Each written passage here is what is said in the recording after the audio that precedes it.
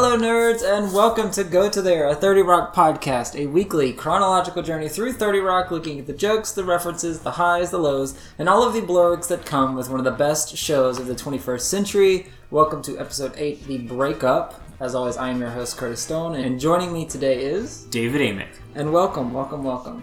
Thanks. We just wrapped this episode.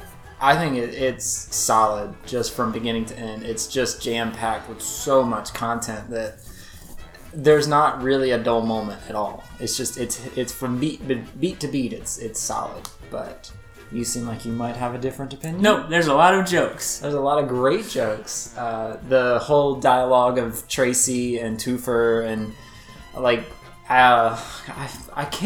keep mixing up actor names with character names. Alec Baldwin, whatever. Jack. His whole secret romance with Condoleezza Rice, but he doesn't keep it secret at all. And then just like the Liz dating scene, that whole bit. It's just, there's so many great bits in this that it's... I forget that they're all from this episode, and that's what helps make it so solid. Yeah. Alright, good contribution. Any first thoughts before we hop in? Or do you just want to hop right in? Let's hop right in. Alright, so the cold open is the final straw for Liz and Dennis. She comes home to see him doing some construction, as well as providing, I guess, a bit of a halfway house for his cousin. You want to call it that? He's just establishing his squatter's rights. Hey. Hey, babe. Dennis, what are you doing? I'm gonna mount a TV on your wall. I can't find a stud. So you made 9 holes in my wall? No, those are for the shelves, dummy. The TV is gonna go right here. It's gonna be awesome. It's gonna be like a hospital. Oh, Dennis, I don't want a hospital TV. I don't want shelf. Whose horse is that? It's my cousin Teddy's Great Dane. I told him I'd watch it for a couple of weeks because Teddy broke his ankle running from some black guys that pulled a gun on him. Now, why is it important to tell me that the muggers were black? They weren't muggers, they were cops. So why don't you just say he was running from some cops? I don't know. I mean, you're a racist for assuming that they weren't cops. You know I'm allergic to dogs. Allergies are all mental. Hey. Who the hell is this? It's Teddy.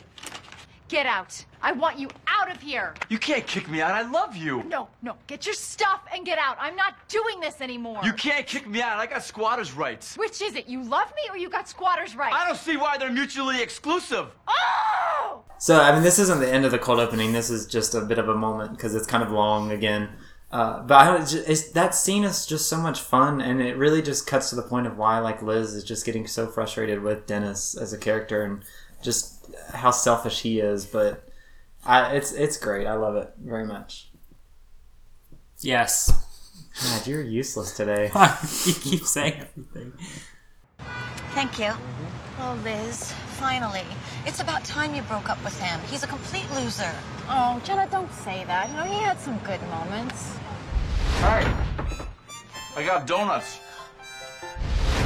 What's up, brown ass? I made chili. Hey, you wanna order cheesesteaks? I guess they were mostly food-related. But he was always nice to me. Oh, that's okay. Cry it out, sister. No, I'm not crying. I'm allergic to the stupid Great Dane. That thing licked my eyes this morning. Wait a minute. Dennis and the dog are still in your apartment? I gave him a week to find a new place. Oh. No, but we're completely broken up. If that's true, then I'm taking you out to celebrate. A girls' night. We'll meet some new people. Oh, you mean like at a discotheque? Oh, boy. I like the word discotheque. Yeah, that's a word that needs to come back into circulation. I think it needs to be used more often. I think in Europe they still use that term, like not as a 70s disco, just any dance club type place. There's a charm to it, but it is. I mean, it's a very old-fashioned word. I don't know. There's just something about it. Maybe it's because it's not used that often that sort of evokes a certain memory. I guess I don't know, but yeah. So this is setting up just really the A plot. Well, yeah, this is just setting up A plot. There's still more to get into, which we'll get into as soon as the credits are over. But just setting up a really strong plot device of Liz finally not only kicking Dennis to the curb, but now she has to go back into the dating world, which we see she's... It's a disaster! It's a Lizaster. But Hey, that's a joke they use. Did they make it a good one? Yes. Yes, because we're talking about one of the best shows ever. I just realized Kenneth is not in this episode. You're right. And Grizz and .com are not in this episode. Yeah. Jonathan's not in the episode. No, he's not.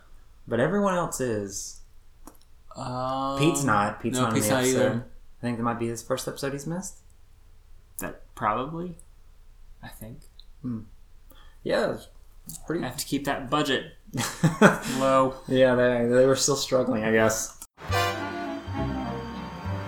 So when can we see each other again? What are you wearing? Black dress? Black stockings? A funeral? Oh, I'm sorry. Okay. Let me call you back in an hour. Yeah, bye. Why are you crying? Did the Liberty lose again last night? I'm not crying. I have allergies. Allergies are all in the mind, Lemon. I used to have a wicked peanut allergy. And now, witness. As I'm sure you surmised from that call, I'm seeing a woman of late. Yeah, who's the lucky lady? Let's just say she's a high-ranking African-American member of the Bush administration. Are you dating Condoleezza Rice? Well, I want to talk about something real quick before we talk about Condoleezza Rice. The whole thing, the joke that both Dennis and Jack have made about allergies being mental, is that real? I don't have allergies. I've never had allergies. I don't know too many people that do, or if they do, they've never talked about it. But like that idea of like it's like a mental game versus like a physical limitation of someone. No, I'm definitely allergies are real. When I know like allergies are real, like like there's measles, smallpox, like chickenpox, things like that. I mean, probably like anything, there's a psychological component where if you obsess over it, then you can probably exacerbate the symptoms. But I mean, if you're allergic to pollen or something, you're gonna. I mean, that's why every spring, like lots of people, get like lots of runny noses and sneezing and headaches and yada yada, just because all the pollen that's floating around. I guess like there's drugs like what's the big drug like Claritin, and all that stuff that like doesn't cure it obviously, but I guess no. Yeah. And I mean, probably some of that is a placebo effect. Oh, but I mean, I don't know. Yes, allergies are real, but I would birth say control or placebo too. Like there's a set for like 1 week of that are placebos. Okay. Yes. Yeah, I don't know much about the medical game, so I remember hearing that several years ago, and I was like, "What? That's crazy." Yeah. Also, I like that 30 Rock made a WNBA joke, a very low key WNBA joke that you had to really pay attention to catch. Like, but that's also kind of indicative. Well, it's a good summation of both how clever 30 Rock is and also why it was a very niche show, because that's like it's such an obscure. Like I mean I've seen this show 7 times, like countless times, and I always hear him say, "Did Liberty lose last night?" And I've never even once thought to Google what that means, because I know it's not a hockey team. I know it's not a football team, basketball, nothing. Well, men's basketball. So I was just like, I don't get that reference, but I don't know what that is. I was just like, Liberty. Maybe that was like her college team or something. But I never bothered to look into it. But that does make sense because it sort of feeds off that idea. Like he still thinks she's potentially a lesbian. Yeah. And the stereotype of WNBA fans are... Well, I mean, anyone around women's basketball is a stereotype that most of the players are lesbians, and most probably the female fans who follow it are, I don't know, it's just an ugly old stereotype. It is very ugly and old. But it totally makes sense that Jack Donaghy would. Oh, absolutely, yeah. So you want to talk about Condoleezza Rice now? I want to talk about the Liberty thing. You didn't want to talk about Condoleezza Well, I mean, we can. Okay. I just didn't have anything. I had something to say about the Liberty thing. I didn't necessarily. I mean, the episode was about Condoleezza Rice. Well, we can say. I mean, it's just funny that Jack Donaghy would be... I mean, it's so random for him to be dating Condoleezza Rice, but it makes sense. It further sets him up as this Republican power player, and he has a lot of ins, but also it's just the I don't know, together they just don't look like they would be a couple whatsoever, because she, was very serious and policy minded and whatever, and he is, I don't know, well, who knows what his public image is within the world, but obviously we see him as a goofier, insecure, he doesn't seem as tight of a conservative as other conservatives that he interacts with, but for his public persona he has to at least hit a certain percentage of being I'm conservative, but I'm also pretty loose on some ideas, I guess. But So it's interesting, and I mean, it doesn't like. I think this is the one episode that this relationship lasts, but we do get a Condoleezza Rice cameo in season 4 or 5. Like, really? she actually does come to the show and has like a little bit of a short bit with Jack. It's pretty great. But yeah, like this is 2006, 2007. You know, this is Bush administration. The end of the second term. Yeah. That was when she was sort of. She would be like the Kellyanne Conway. No, she was the national security advisor, I believe.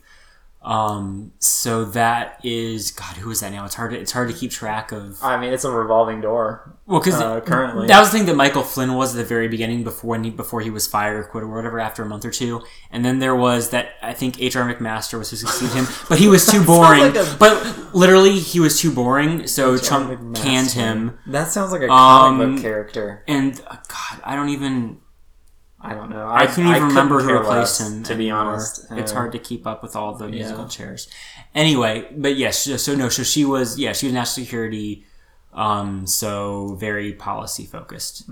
Yeah, Kellyanne Conway is. I think her role is just like a.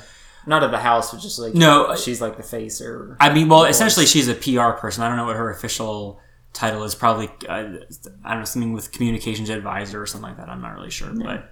She doesn't. I don't think she actually does. Officially, I don't think she does any policy. Oh, I can't imagine she has any real power, or she has influence, but not like power to actually do anything. It's just like she's like a person on the shoulder. The one who goes on the talk shows to. Does she still do? I feel not like as much. We've already talked about this, which it's upsetting to me. We've talked about her twice, much less we're still talking about her.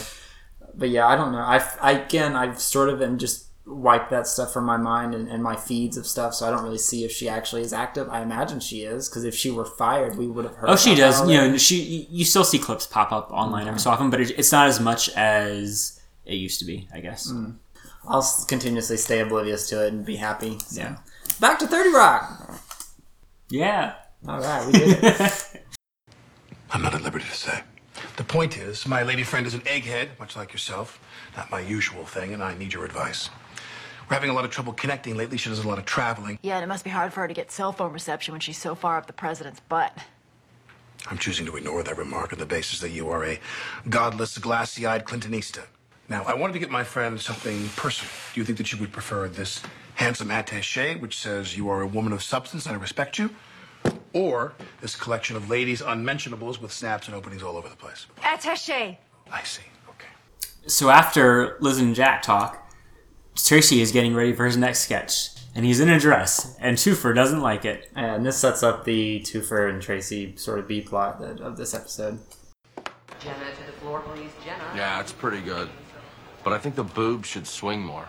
Yeah, then I could go, Rodney, don't make me come over there and beat you in the head with one of my boom boom. Yeah. This is just appalling. What's your problem? I just think it's demeaning for a black man to do drag. What? Everybody loves a dude in a dress. I mean, those are the best Bugs Bunnies. Frank, there are large pockets of African American culture that Caucasians know nothing about. The stigma of drag is one of them. Whatever. I played a woman before. Hunky Grandma Be Trippin' made $96 million. All I'm saying is drag is a way for Caucasians to emasculate you and make you seem non-threatening. We never would have stooped so low on Black Fraser. Black Fraser? Niles, this Beaujolais is impeccable. It's both fruity and precocious. That's not the only thing around here that's fruity and precocious. I never heard of Black Fraser. What? It was huge on BET every Thursday night at about 9 and 9:15. Think about it, Tracy. All the best African American comedians refuse to do drag. Chris Rock doesn't do it. Dr. Cosby doesn't do it. Bernie Mac doesn't do it because he be ugly as hell. Forget it. I'm not wearing this dress. It's prejudicial. Thanks a lot. Now, what am I supposed to do with this sketch? I'll do it. I mean, my parents raised me as a girl for like 10 years. But I told you guys that. So I'm horrible green screen on that. I don't like that production, but yeah. But I'm trying to think, when did the Tyler Perry Medea stuff start? Well, I mean, movies, because I mean, they were plays in the early 2000s. I guess when it became very much in American popular culture. It had to be around. So I was working at the theater when Diary of a Mad Black Woman came out, and I worked from the theater 2003 to 2006. I want to say the first Madea movie came out like 2004, 2005, because it was a hit. Yeah. It was huge. So, but again, like this idea, like a man dressing up as a woman or a black man dressing up as a woman, has been done for a while. I mean, like with Honky Grandma Be Trippin' is definitely a Big Mama's House reference. Yeah. I guess I was just trying to think because I guess the perspective like that Twofer says is interesting, that dressing up as a woman is like how white people like can emasculate black men, which makes sense. But it's like that's why I was trying to figure out if this is before Madea, because I feel that Puritan series of movies like completely change that up, you know, like I mean those were a series that are still ongoing of a lot of like highly successful, highly visible movies. It's a black production. It's seemingly like I guess more acceptable. And I'd say it seems like that stigma would have lessened over time. So that's why I was just trying to figure out if this was at worst I guess this would have been in the early phase when maybe it was getting like those types of movies were becoming popular, but not a sustained cultural. Because this is 2006, so Madea had been around, or Tyler Perry's productions had been around for a while and plays, and it had, maybe 2 movies had been out before this. At least 1, maybe 2 had been out since this. So like the stigma was probably lessened considerably as a result. Yeah, so really then maybe if like think piece culture was like then like it is now, you would probably have think pieces written like things that Twofer was saying about that sort of thing, I guess. But it didn't happen because, I mean, obviously the internet was around back then, but it just, there wasn't the same, yet there wasn't the same, I don't know, like culture, writing, hot take culture yet, I guess. Yeah. So, but I mean, like Tracy sort of like even comes back at Twofer later about like, you know, like Cosby didn't do it or Chris Rock doesn't do it, but there is a subset or a section of black actors who did do cross-dress roles or whatever you want to classify it as, and they were successful, and they weren't necessarily seen as stigmatic, I guess. I can't obviously speak for a different culture's outlook on it, but I mean the Nutty Professor stuff, you know, Eddie Murphy did cross-dressing that. Martin Lawrence did is it cross-dressing the right term? I guess you would you wouldn't call it anything else. I mean Martin Lawrence did for Big Mama's House. I'm trying to think, has anyone else done it? I'm sure there have been. Probably. Flip Wilson, he name drops Flip Wilson. That name's escaping me. But yeah, I don't know. It's so looking at it like so. Madea, Diary of a Mad Black Woman came out in 2005, and Medea's Family Reunion was 2006. So around this time, 2 Madea movies had sort of been out, sort of helping probably lessen that stigma. But yeah, like I think if this episode was sort of made now, it probably wouldn't be as strong as a plot point to talk about, because it probably would be lessened by Tyler Perry. I feel like because of Drag Race. Drag culture has, because I guess it seems like American culture has had a different, I don't know, just less comfort with drag culture maybe, because I feel like in places like the UK, like they have a long history of drag culture going way back, and you know, men just dressing as women for whatever, comedy, panto, just a cheap laugh or something like that. And it's not that Britain doesn't have the same problem with like masculinity and stuff, but it just seems like it's less, I don't know, just less weirdness and more comfort with it than for a while America had, until, I mean, obviously I'm sure there's still plenty of people in America who would be weirded out by it, but in the last few years it's become very mainstreamed. Oh yeah, I mean RuPaul's Drag Race is what, like 9-10 seasons deep right now. Like it's I think show. plus a couple All Stars seasons too. Yeah, I mean I don't really care for reality TV, so it's not something that I watch or really care to watch. But I mean, it seems like people love it. No, it seems like it's a positive, like a progressive show versus just making light of something that is still relatively taboo or at least misunderstood. Like it's helping bring light to something that in the 90s and early 2000s you heard transvestite, transsexual, whatever, and it just, you didn't, it had just almost like this naughty or bad idea about what it was, or just completely misunderstood. Like no one was talking about it. So I mean, RuPaul has been big since the 90s, but do they have a preference? He Yeah, does. Okay. Yeah, so like, I mean, he's been around for decades now, but even still, he was like basically the only voice that had like a mainstream audience. Because obviously, in bigger cities, more open cities, drag queens and all that are accepted, but Middle America doesn't know what they are. So yeah, I mean, I think it's absolutely like the landscape just in the last 10 years has changed. So if RuPaul's Drag Race is 9-10 seasons deep, like it would have started around this time, so that would have also lessened. I think it might have been I think they might have done a couple a year. Okay, so I don't think it was because that's what Survivor does, right? Like or Amazing Survivor does 2 a year. 2 a year, just 2 so a they year. can have like 40. What there are like 40 seasons now, something like that. It's been it's crazy. I guess because it's been on for 20 years and 2. Yeah. But they weren't doing 2 every year when they started, were they? I think so.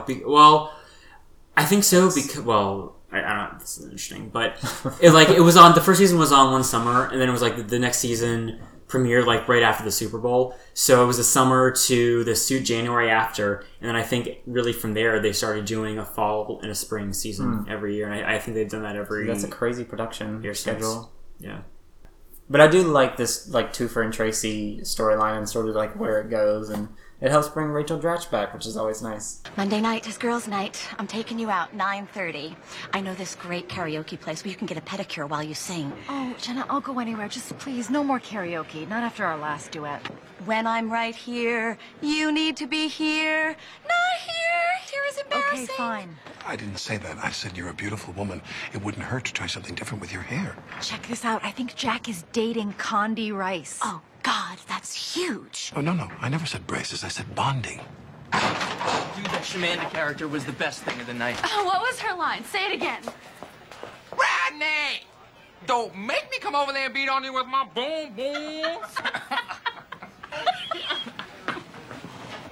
You burn me. There's nothing wrong with a black comedian wearing a dress. Eddie does it, Martin does it, Jamie Foxx, Flip Wilson, Whoopi Goldberg does it every day. You stole a franchise from me. Samantha could have been a movie. Okay, you need to write something great for him before this becomes a problem. I wouldn't even know where to begin writing for a guy like that. Then write something with him. But bonding for so what braces obviously, but what is bonding for teeth? Oh, doesn't she have a gap in her tooth? Yeah, but what is bond? Is bond like bond? Would that move them closer together and remove the gap? Maybe. I don't know enough about teeth, but I guess that's what it. Yeah, because braces are supposed to align. Yeah. So bonding would probably be less embarrassing than braces as an adult. So maybe that's what he's. Oh, that's probably what it is. Oh, that's a pretty subtle joke, I guess. But now we have the impact of Josh playing the. I don't even want to say the name Shamanda. It's. Oh yeah. It's not really a timely joke. It doesn't really hold up well. No. Yeah, I mean it's like a very under sort of it's an under delivered line. He doesn't put a lot of emphasis on it, but it's still it's just not a great. It's not a great it's name a little for dated. the character. Yeah. If that actually did get a movie, they'd have to change it. It's not a good name. So with Liz's advice, Toofer and Tracy seek out each other to write a sketch for the next show, and it sort of explains a lot about their relationship. Our comedy got to do more to make people laugh. Got to make people think. I want to hold a mirror up to society and then win world record for biggest mirror. He's totally right. Gotta be raw! I got a concept for a sketch I think you might like. You and Jenna play Sleaze Stacks from Land of the Lost, and you're trying to get a small business loan. What? Because you want to open up a pancake house called Sleaze Stacks. Are you black? So we were watching this, and you said, I don't understand any of that. Thankfully, I'm here to help you out. Thanks. So Land of the Lost was, I think there was a version in the 70s. It was one of the Sid and Marty Krofft, one of the last things they did all the HR Puffin stuff. I do know that. Yeah, so the same creators that did HR Puffin stuff I think one of the last shows they did was called Land of the Lost. Did it have something to do with dinosaurs? It had something to do with that. Okay. They rebooted it in the late or mid-90s as a Nickelodeon show, or at least Nickelodeon was airing it. That's probably what That's probably what you might vaguely remembering about. But yeah, so it was in the 70s and 80s. It was a Marty Krofft thing, and then it was rebooted in the 90s, and then there was a Will Ferrell movie version sometime in the 2000s. That's right. I do remember that. In Land of the Lost, there's like these caveman creatures called Sleestaks. That's the name of the race of things. And so Twofer saying you have a pancake house called Slee's Stacks, because it's a stack of pancakes that you would buy. So that's the that's the joke. So I'm glad that I can help you.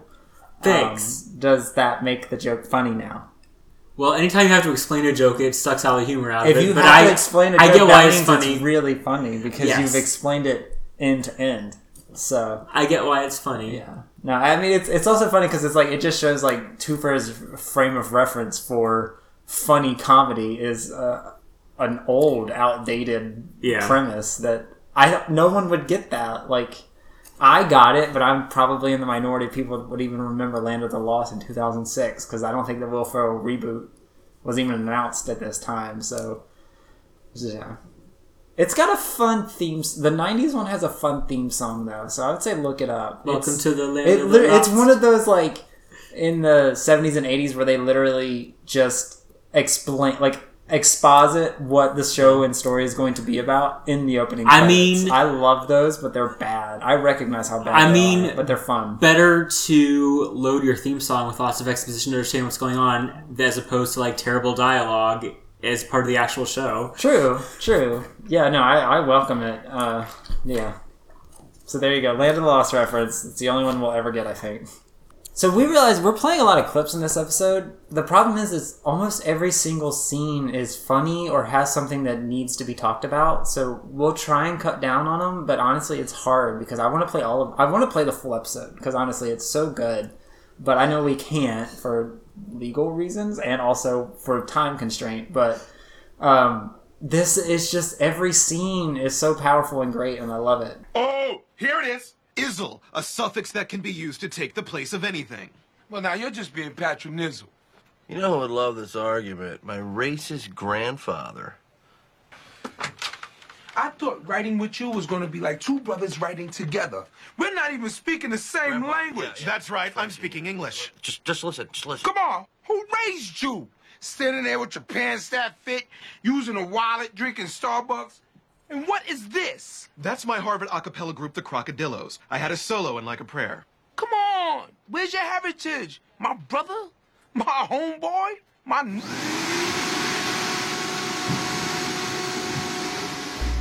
So in this scene, Liz is getting ready for girls' night, but gets a call from Jack. Jack, is everything all right? I think I figured out why things have been so rocky with my lady friend. I'm on the street. I can barely hear you. She's cheating on me, Liz. I think there's another man in the picture. Are you sure, Jack? She kind of seems like an honest lady. I know what I know. Next time I see Putin, I'm going to kick his teeth in. Hey. Sorry I'm late. Well, thank God you're here. This place is creeping me out. I don't think I can do this. Oh, you're gonna be great. They're cute. Do you think they're Wall Street guys? Yeah, I think they're from the firm of Date Rape, Cokington, Cheeseball, and Jag. You got to give this a chance. Excuse me. Is this seat taken? Really, dude? I gotta move my coat? There's like 4 empty seats down there. Can't you just be cool? That guy wanted to buy you a drink. Really? I already have a drink. Do you think you'd buy me mozzarella sticks? What is the matter with you? I don't know. I'm just nervous and rusty. Well, just relax and be yourself. Can I have a martini, please? Hi. But then girls' night starts, and so we get Liz and Jenna just sort of scoping out the bar. And we Liz is real rusty. Real rusty and jaded and just like so just not open to the idea. Even though she's desperate to be out of a relationship, I don't think she's necessarily ready to go into one. But yeah, she's just... But it's clear, like, her character, she just doesn't like bars or club scenes. Like, she's just happier anywhere else, I guess. But like, she's got a lot of good lines in this of just But Jenna tries her best to be supportive. Oh, he knows where Bin Laden is. Come on. The Carlyle Group, the Unical Pipeline, the assassination of Olaf Palm. Come on, the proof is in the pudding. Oh, these are good. Really? You think she looks like Jessica Simpson? You could put a long blonde wig on a ferret and it would look like Jessica Simpson. And by the way, Jessica Simpson would think that you are old and gross. So good luck with that. I really didn't think I was going to meet anybody tonight, but you and I have so much in common. Also, you have really pretty eyes. Oh, hi. I learned the truth at 17, that love was meant for beauty queens. Hey, you're bumming us out. High school girls with clear skin smiles, who married young and then retired. Whoa. I thought bars were open till 4. Nope, 11:30. Let's get you to bed. So, where do you want to start with that? Liz is real bad at chatting up people. It's like she's having conversations with people that you have 20 dates into a relationship, like not something you have on the first night necessarily.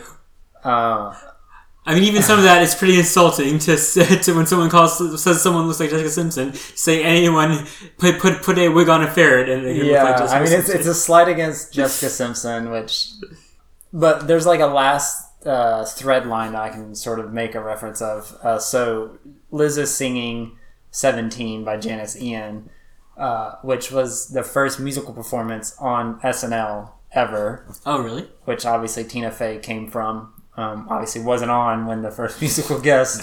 Maybe she might have been alive by that time, but so it's just whether that was a specific choice by Tina Fey to do that song because of her SNL heritage or it's just a fun coincidence, I don't know.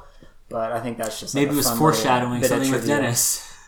No, I was kidding. But it's definitely like a song that Tina Fey would know, as well as like Liz Lemon would probably sing on a regular basis. Yeah. Like, she wasn't even looking at the screen for the lyrics. Like, she knows the lyrics. Like, it's a song she probably sings all of the time. Yeah. So. I mean, she named a character in Mean Girls after Janice Ian, so I'm sure. Right. So I'm sure she's yeah, probably a big fan. I can't wait to talk about Mean Girls. It's gonna be so much fun. So now we get mediation between Toofer and Tracy. This is probably just my favorite scene of the entire episode. It's so sharp from beginning to end. It's so great. I see you all met Norman from Human Resources. Oh, hi. He tells me that Toofer has filed a harassment complaint against Tracy. What? Now I have to attend sensitivity training. What seems to be the problem, Toofer? Mr. Jordan called me the N-word. And I was really offended. Because it's a racial slur. Brothers talk to other brothers like that. I was being friendly. Yes, Toofer. You see, in the last decade or so, the African-American community has reappropriated that word as a way of depriving it of its meaning. Just don't try to tell my girlfriend that. Yeah, Toofer, I really don't think Tracy was trying to offend you.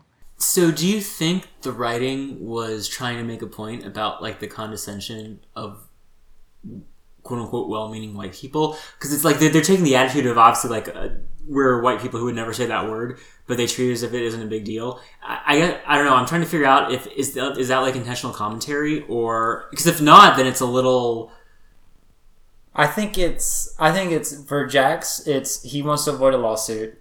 For Liz, she is naive to think, well, yeah, black people say that word all the time. Why wouldn't it be okay for two black people to say it to each other? Like, she's not understanding Toofer's stance, where he's coming from. And so it is just like white people just being oblivious to the fact that it's still, regardless of what race is using that word, can still be potentially affecting to someone. And I think they're like, well, culturally, black people say it to each other all the time. Why is it a big deal to you guys? You know, I think that's what it is. I think it's naivete on both parts for Jack, but it's more for Jack. He doesn't want to have a lawsuit, and Liz is just like, this is a silly discussion. Like, I thought something more serious had happened, rather than just like he said a word that in your culture is accepted. Right, but I guess, I don't know, is it intentional that both Jack and Liz are supposed to come off as kind of slightly like just naive or or just I think I don't know. Again, I don't. Maybe they're not naive. Maybe it is that they're just like they don't see the point of this being a big deal. They just would assume that it's like, oh, this is what this is. This seems just seems unnecessary and silly. So maybe it is a naivete or something. Right. But I mean, obviously, if like Tracy were a white person and it was the same situation, like they would be like, "Oh my god," like they would be freaking out. But because it's not that they treat it totally nonchalantly, almost to a point where because of how nonchalant, it's like that's almost like a little bit racist in their own. You know what I mean? Oh yeah, I mean they're definitely. Yeah, I guess I'm trying to figure out how much of that is intentional from a writing standpoint, and how much of it is like a writing blind spot. And it's not like like I don't know. It's not. Are they self-aware while they were writing to know like this is what we were supposed to do, or like they were writing this completely oblivious to the fact that you can read it multiple ways? Yeah. Well, I guess as we've already sort of seen, like Liz is in the character racist, and Tina Fey has kind of said some questionable things. A couple times. It probably is the idea that she was oblivious to how it could be interpreted. But she is pretty self-aware too, so it's like that's what I'm trying to figure out. Like how? Yeah, like is she really being smart about it, or is it an after effect or after the fact kind of idea of now I see? Like I don't know. That's a good read though, but I don't know. I don't have an answer. But yeah, it is like they should be more sentimental or understanding of Toofer's stance, because he's not exactly in the wrong, but I mean I'm speaking as a white person, so I don't have much clout in saying I mean the word is bad and you shouldn't use it as a white person, but I know in sections of black culture they use the word just as a noun or just something to refer to one another. It's not my place to take a stance on any of the usage. If that's what they want to do and they're not offending anyone with doing it, it's not my place to say you shouldn't say that. It's no one's place to say that. So yeah, I don't know. That's hard to answer. Yeah, well, I mean, just how aware they were when writing. I mean, it's hard. I mean, there's no definitive answer. We can't go back, look at people's mindsets 12 years ago, and say like this is definitely how they meant it, because it's a little. Because I was just curious because I could see it how there's like a nuanced level of satire, saying like Jack and Liz look how oblivious like white. Normally, I would say like white liberal, but Jack obviously isn't liberal, but still that's sort of just like white liberal, like we're well meaning, but we treat this as if it isn't a big deal because that's just what black people do, as opposed to a more surface level, like is the writing treating it just more of a straightforward circumstance. I don't know. Yeah, I don't know. I feel like the shows gets a little more self-aware. They don't do too many topical bits about a sort of controversial subject matter. There's one episode, so you remember like while 30 Rock was airing, like Tracy Jordan on one of their off seasons did like a stand-up tour, and he said a comment along the lines of like, if my son was gay I would have killed him, something like that. Isn't that a Kevin Hart joke? No. No, like Tracy Morgan literally said on tour because of his beliefs or whatever.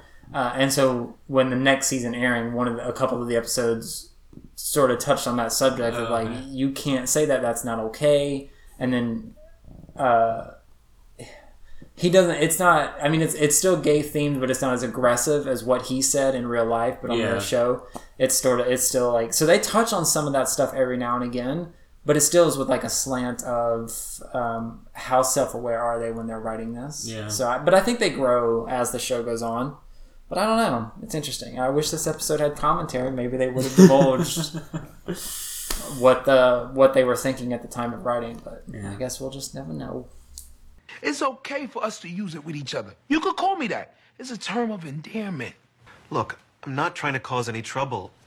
And I confess I appreciate what you do for the show. I want you to be my brother, my homeboy, my... Oh! This meeting is adjourned. Not cool, homie.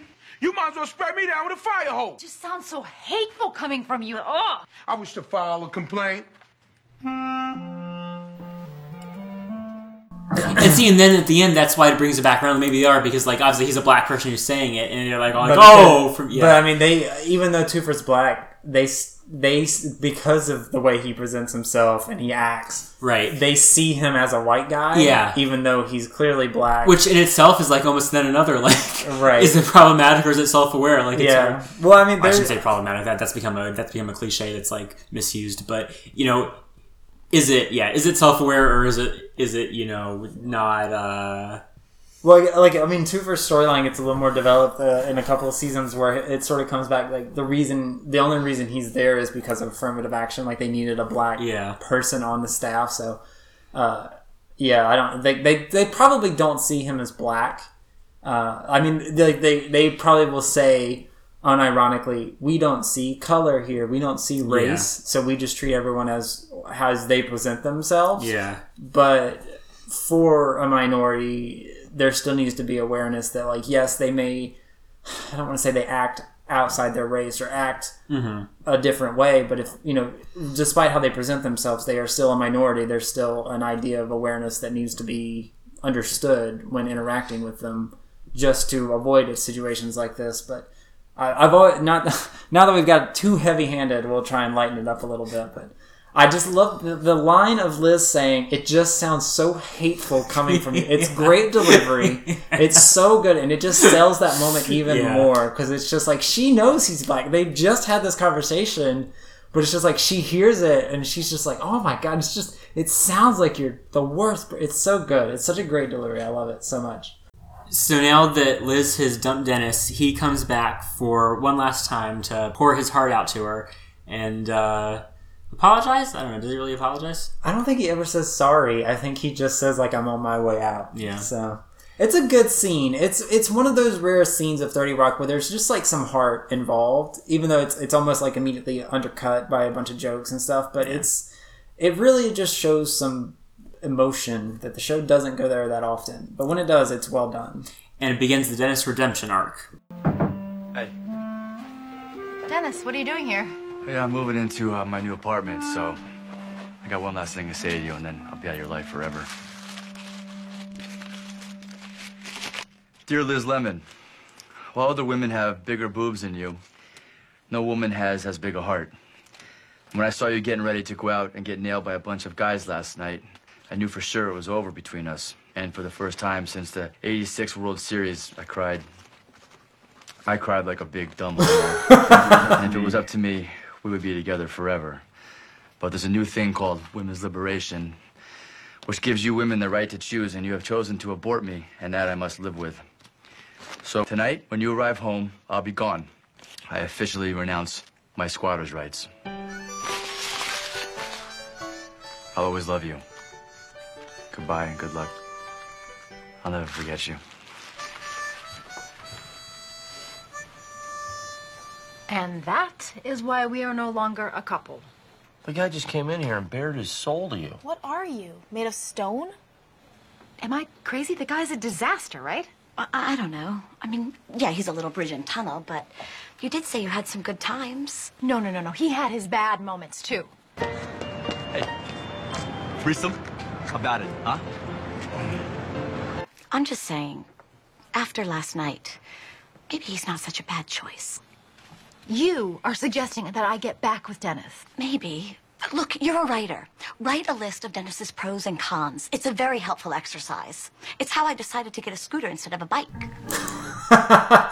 That's such a good scene, but it's frustrating because despite that speech, everyone still thinks Dennis is a good guy. But it really just sounds like he just took words that he had no idea what they meant, or was like, this sounds good, but maybe I'll just make it sound a little more smart, or make it sound smarter by like putting in words like abortion and like trying to say that I understand what women's liberation is, even though I'm using air quotes. I don't know. It's just like, well, that's what makes it so funny though, and it's it's a total switch. Like, prior to that, it was like Liz was the one who was making excuses. It was like, oh, maybe he's not so bad, and everyone else is like, oh God, he's terrible. And now it's like with that, like now Liz is the only one who sees him for being crazy, and suddenly everyone else is like, well, actually, he's not.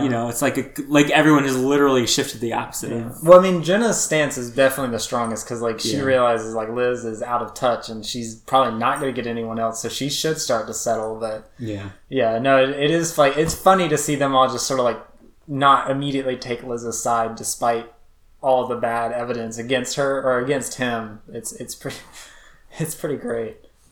So on the way out of 30 Rock, Dennis bumps into Jack, who helps him understand his relationship a little bit better and how he can potentially help save it in the long run. But he just gives a basic metaphor of like, if he hides himself enough from Liz, then Liz will come back inevitably, which is true. She does go back to him a couple of times after this, but it's a long con. It's not something that's immediately paid off. So this is like a more remediation, let's say level 2 remediation, where they're having like I guess she's the HR rep. Does she give her title? No, but I mean, usually that's who does sensitivity training. Sensitivity training is better. So we get Rachel Dratch's cameo as Mrs. Snoo. I assume that's some reference to something. I don't know. The only thing is I know it's an anagram of news, so that's something. But yeah, it's a great character, and the really funny thing about this is Tracy and Toofer are the only two blacks or two black people in the sensitivity training. Everyone else is like old white men, which probably says a lot. Each of you is here because you were insensitive to a coworker, okay? You might have used one of the words I call the uh-oh words, such as slut, hoe, bitch, biatch, queer burger, fagatron, gay bird, the word for black in any language, negro, noir, schwarz, negro, kanjan sec. So, what else? What else can we not call each other? How about sweaty greaseball? Oh, very good. That's highly offensive. Person of color. I guess if you say it like that. Sneaky Taiwanese tranny who stole my watch. Oh, yes! These words are terrible. You don't have to put this on there, but it's interesting that they can use the word fag on network television, but I think not the N-word. I think that's an ADR line because you don't see her deliver it, you only hear it. They might have said something not worse, but something that didn't clear like standards and practices because it sounds off. It sounds a little bit different from like her being recorded in room versus being recorded after the fact. I'm pretty sure that's an ADR line versus she probably said something different. Like she probably said faggot versus faggotron. But even then, like still like that's it's enough of the word that you're basically saying it anyway. It's weird that maybe not. I'm not saying definitively she did say something different. But every time I've watched that scene, the sound is different. She had to have said something different that didn't get cleared. But today, we are going to learn to communicate in a different way. And I would like to start with Tracy and James. Guys, now I understand that the two of you got into a big old conflict yesterday. And let's work this out. Tracy, what did you really want to say to James? I'm trying to tell him he's my brother. We're the only two blacks on the show. We have to figure out a way to work together. Like Professor Martin Luther King said, I have a feeling. It is Dr. Martin Luther King, and he did not have a feeling. He had a dream. Dude wears khakis. Uncle Tom party at one. Uncle Tom party at one. You can't call someone that if you've never read the book. What book? You know what I think? I think you're ashamed of being black, and you're an embarrassment to your community. I embarrass you. You embarrass me, and you know why? Because there are racist people in this world, and when they see you act like a fool, they assume we're all fools. That's it! This is it! This is the sketch we should do. What? Right here, you and me. This is deep stuff going on. We gotta write this. You're right. Dr. Snow, thank you very much. Okay, that's really against the rules. It's amazing the parallel between by acting like a fool, you make all black people look like fools, and by like being effeminate, like you're playing into a stereotype, like for how all straight people see gay people. It's interesting parallel. I really do like that sort of, it's very quick, but like that line of there are racist people in this world, when they see you act that way, they assume we all act that way. Like part of me thinks like this was actually like an on-set situation between like a writer, maybe Donald Glover, and maybe Tracy Morgan of like Donald Glover maybe presents himself in a different way and he doesn't like the presentation that Tracy Morgan might give off. But I mean, that sort of attitude is a self-hating sort of attitude, though, because it's like, I mean, live and let live. Like, do what you want. Like, if people project whatever their own prejudices off of your actions, like that's their problem, not yours. Yeah, but I mean, it's still hard to remove yourself from that, or to say like,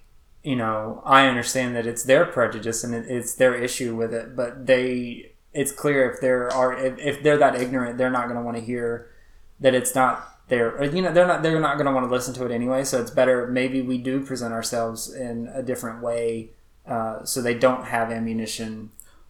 Then right, I understand that's the point of view. Yeah. I just think that that's a completely flawed, and like that you're bounding yourself up like over right. I mean, yeah, it's definitely not. It's not necessarily healthy, and it's not the better route. But I kind of get it. So like, yeah, it's hard to defend that logic, but I get it. Yeah.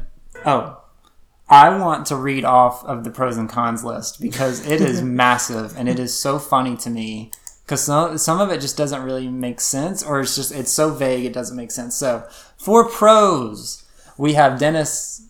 He's basically nice. He takes good care of his feet. He makes good chili. He remembers her birthday. He rarely wants to do it. Is funny when he goofs on his friends. He doesn't care about money. He's loyal. He's too lazy to cheat. Would increase the likelihood of a blue-eyed kid. Loves The Simpsons. Oh, wow. Dennis and I might be in love. Has good hair. Has already seen me throw up 2 times. And for the cons, we get not super smart. Listens to Winger. Not just dental hygiene, so obviously bad. Wears acid wash denim. Always wants foot rubs. Not much money. He's Catholic.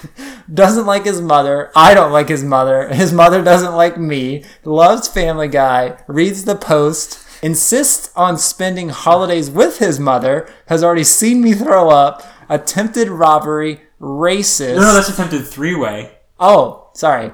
Attempted 3-way racist. So yeah, that's a good pros and cons list because it really is just looking at like just about everything. But I like that doesn't care about money as a pro, but it's like it's also a con that he just doesn't have much money. So it's like, well, that's why he doesn't. I don't know. It's fun. It's a good. You mean the Bieber King isn't extremely profitable? You would think. I mean, in New York, everyone and technology. He should be marketing himself to the hipsters in Brooklyn. Well, he becomes a double business because he gets a coffee machine in a couple of seasons. Excellent. Underground in some weird situation, but so he's growing. He'll get there. But so yeah, Liz comes home to find her apartment in a very nice presented way. The clip doesn't necessarily work too well in audio, so we'll skip it. But it sort of is like, oh, maybe Dennis isn't so bad. It's just that last lingering thing, like, maybe he's got something. He's got more pros than cons. So everything's sort of wrapping up. Tracy and Twofer's, unfortunately, their skit decides to get cut for time. But Twofer understands with the bit that goes forth, as well as Jack's story wraps up with Condoleezza Rice. Guess where I was last night? Mark Foley's pajama party. No. Kandahar. Afghanistan? Yeah. Took the corporate jet to hook up with my neocon inamorata. Well, I'm glad things are working out for you and your mystery lady. Well, actually, they're not. I broke up with her. Really? What happened? Well, I finally realized that we're not compatible. I mean, I'm all for fantasy role play, but Abu Ghraib. Well, relationships end. People move on. But I'm glad at least I gave it a shot. Thank Dennis for making me do that. Dennis? Yep. I might have been too hard on that guy. He's okay. Hey. Hey. I just wanted to drop off your Christmas present. I had already bought it for you, so... It's a fancy briefcase, because you're classy and important, like a dude. Just sexist could be added to the cons list. Yeah. In case the next guy you're with, has a dog and you want to stay with him. Anyway. Do you want to eat? What? I got all this Chinese food. I'm never going to finish it by myself. So. For real?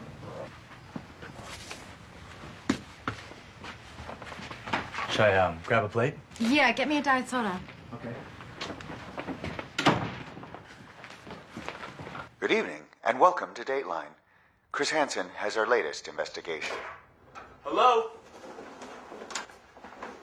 Good evening, sir. I'm Chris Hansen with Dateline NBC. Can I ask you what you're doing here tonight? Oh, yeah, I'm here to boff some chick named Mary. Boff some chick. Oh my Yeah. God! And do you know how old Mary is? 22, I think. We'll try again. Crap. I have the transcript. That girl said she was 16, but I swear to God I could tell she was 22. Get out of my apartment! This happened while we were broken up. No.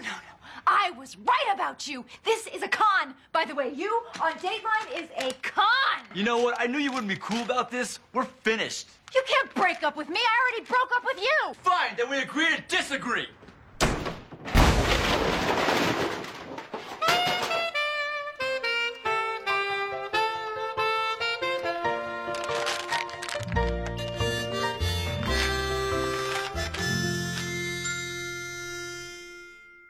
That was a great ending.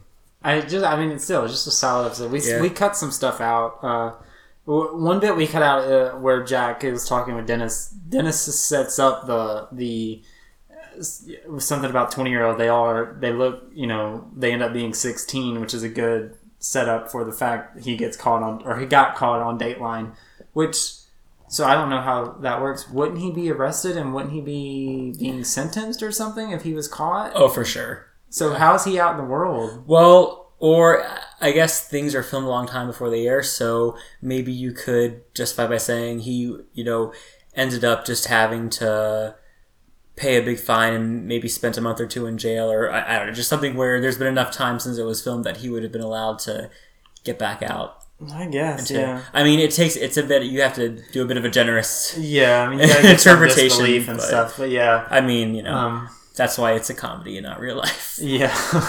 Final thoughts, or any other comments? It's hilarious at the end that in the cold open, like he has all these holes in the wall and it doesn't look like anything's gonna happen. Yeah. And in the end, he has put up nicely mounted everything, and then he slams the door, and then it just ends, and it all just comes crashing down. It's a metaphor for how their relationship went over the course of the episode, and it's a good sitcom reset. So that never comes back. So it's a way to TV wasn't there when the episode started. TV won't be there when the episode ends. It's a good just sitcom reset. But it's. Oh, God, there's so many bits in this episode that I love, and I know we played more than we probably usually do, but it's just a solid. It was episode. A sharp episode with a lot of jokes, and everything sort of led to something. So it was necessary for a lot of those clips to be in there. But it's so good. I'm happy we got to experience this again. It's so good. I love it very much. Hooray! Any other final thoughts before we wrap up? Nope. Okay. Let me guess, we're setting up a run of really great episodes. Hey, for 2 episodes now, I've been right about that, so shut up. Yeah, no, the next episode sets up, it's really good. It's the whole baby fascination Liz has.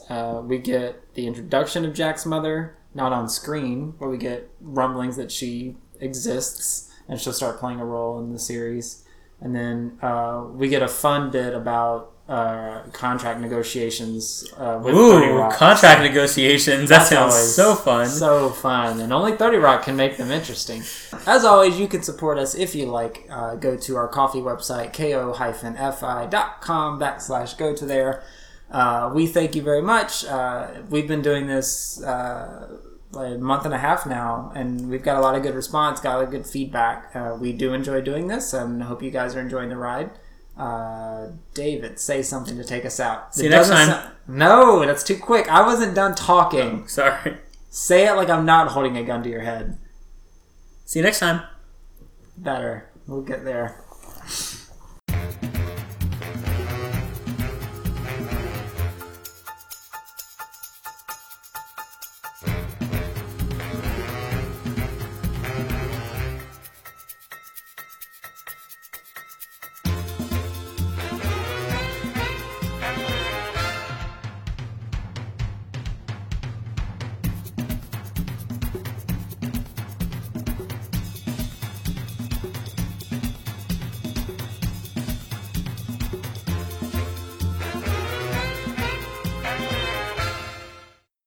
So hateful coming from you. Ugh.